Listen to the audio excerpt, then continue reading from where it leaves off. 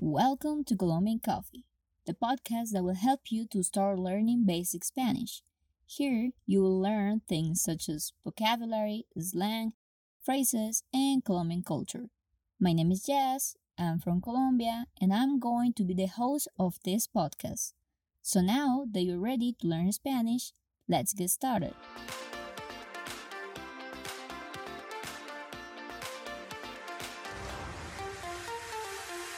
One of the most important topics to learn in Spanish is vocabulary related to health and sickness. This kind of vocabulary is not the most used, but is important if you have an emergency or if you feel sick and you are in a country where the official language is Spanish. I've heard a lot of stories of people that had an accident in a trip and they don't know how to express their symptoms or even what happened. And that makes more difficult the job for the doctor or nurse that is trying to help you. And it will be certainly a bad experience for you. That's why today we are going to learn vocabulary for sickness and health. This vocabulary is not advanced, it's vocabulary that will help you to describe common symptoms and words like injuries and others. So, let's begin with vocabulary of common symptoms. Flu, gripa, gripa, cough, tos, tos, fever, fiebre, fiebre, infection, infección, infección, blow, golpe, golpe, swelling, hinchazón, hinchazón, scrape, raspadura, raspadura, wound, herida, herida, allergy, alergia, alergia, stomachache, dolor de estómago, dolor de estómago, headache, dolor de cabeza, dolor de cabeza, scar, cicatriz, cicatriz, dizzy, mareado, mareado, pain, dolor, dolor. Now that we know some symptoms in Spanish, I'm going to tell you a story about somebody that goes to the hospital. Pay attention. Clara es una chica de 25 años que está en España de vacaciones. Ella está en el hospital porque se siente mal. Le dijo a la enfermera que tiene dolor de estómago y se siente mareada. La enfermera le pregunta si tiene otros síntomas, symptoms, como tos o fiebre. Clara dice que no, pero la enfermera ve que el estómago de Clara tiene hinchazón. Y cuando la enfermera toca su estómago, Clara dice que siente dolor. Así que la enfermera dice que puede ser algo que Clara comió. Y la enfermera preguntó si Clara era alérgica a algún tipo de comida. A lo que Clara dijo que no es alérgica a nada. ¿Qué crees que le pasa a Clara?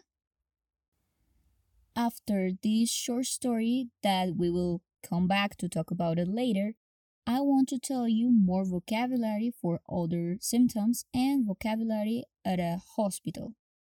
Let's see. To vomit, vomitar, vomitar. To faint, desmayarse, desmayarse. To get hurt, lastimarse, lastimarse. To recover, recuperarse, recuperarse. To heal, sanar, sanar. Test, examen, examen.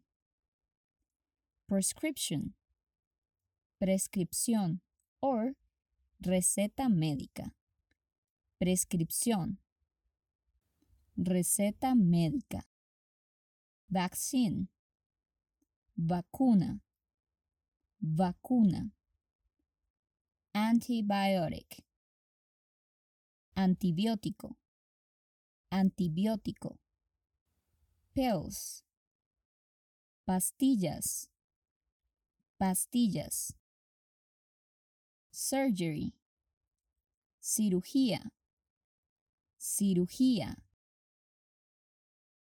Now that we have this vocabulary, let's go back to the story. La enfermera habla con el médico y deciden preguntar a Clara qué tipo de comida ha comido los últimos días. Clara dice que comió muchos platos tradicionales y que ha probado comida que nunca comió antes. Así que el médico pregunta si ella ha vomitado en los últimos días. Clara dice que sí, que ha comido mucho y que hace 3 días vomitó porque bebió mucha cerveza. Después de hacer unos exámenes, el médico cree que Clara tiene una infección en el estómago y por eso su dolor e hinchazón. Así que el médico le da una receta médica donde dice que Clara debe tomar un antibiótico para mejorar su dolor. Así que le da unas pastillas que ella debe tomar. También le dice que debe comer cosas suaves y livianas por un tiempo hasta que se recupere y también le dice que si no se cuida bien puede ser peor y en el futuro necesitará una cirugía de estómago. Clara está un poco triste porque ya no podrá probar comida nueva en el resto del viaje, pero se siente mejor ahora que está tomando las pastillas y se está cuidando con la comida para sanar rápido. Ahora tú, ¿crees que podrías comunicarte con un médico si tienes una enfermedad o te sientes mal en un país donde solo hablan español? We have seen today vocabulary of sickness and health, vocabulario de enfermedades y salud. And you listen to a story where we practice this new vocabulary. Now you can find at the end of this podcast a quiz so you can know how much you learned today. You can find in the comments the vocabulary that we practiced today. If you don't find a comment, you can send me a message and I'll give you the material. Please comment what topics you want to listen in this podcast and let me know if you like today's topic. If you want a Spanish lesson with me, you can find me on italki as Jazz Jaimes. I hope this episode helps you to learn vocabulary of sickness and health, vocabulario de enfermedad y salud. Have a nice week y nos vemos la próxima semana. Chao.